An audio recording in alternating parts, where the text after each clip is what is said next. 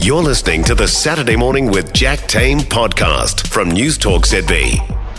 It's Ruud Kleinpaste is in the garden for us. Hey, Ruud. Hello there. How are you, Jack? You good? Yeah, very well, thank you, sir. How are you? Excellent.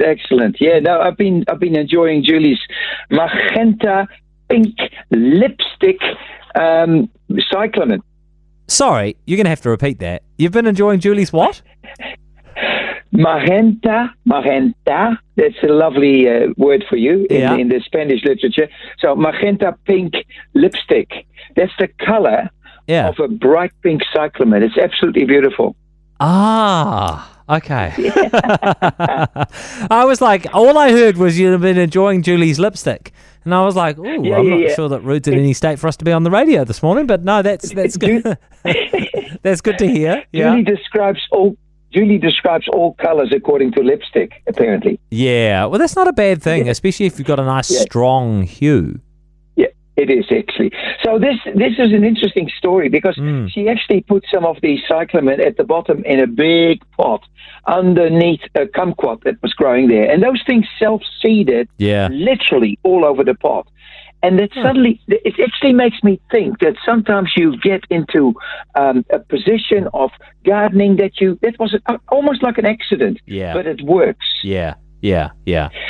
So I'd like to say, if you've got stuff like this for the winter, you really want a nice color going on, why not use it and just celebrate it and actually find out why it is so successful. It's very simple. The cyclamen like to be in the shade. They like to flower in the wintertime, and you've got this brilliant winter color. So that is the way to go, really. Yeah. And all the details, of course, are on your website. Yeah. Oh, very nice. Yeah. So another way to go is something totally different. If you've got dahlias, you can actually get the tubers and let them grow for next year, etc., etc. But guess what you can do too? You can do what, if you like, the breeders do, the dahlia breeders, like Keith Hammett. He takes a little brush and he takes the pollen from one variety, chucks it onto another. We call that cross-pollination. And then what happens to the color? Well, that is the big question. What is going to happen? Are you going to get a brand new species, a new variety? Yeah. It's a new variety, I suppose, is it? That's the one. So you actually become the honeybee. Yeah, that's cool. Yeah. And you can't be sure what you're going to get until you get it.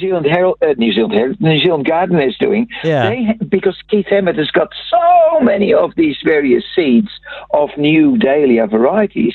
The gardener says, why don't we give some away to people that, subscribe to the gardener? Yeah. Or if you want some, you can actually get in touch with the gardener and see if you can score some and start your own little breeding thing. Oh, that's such a good idea. Hey, love it. Thank you, Ruud. For more from Saturday Morning with Jack Tame, listen live to News Talk ZB from 9 a.m. Saturday or follow the podcast on iHeartRadio.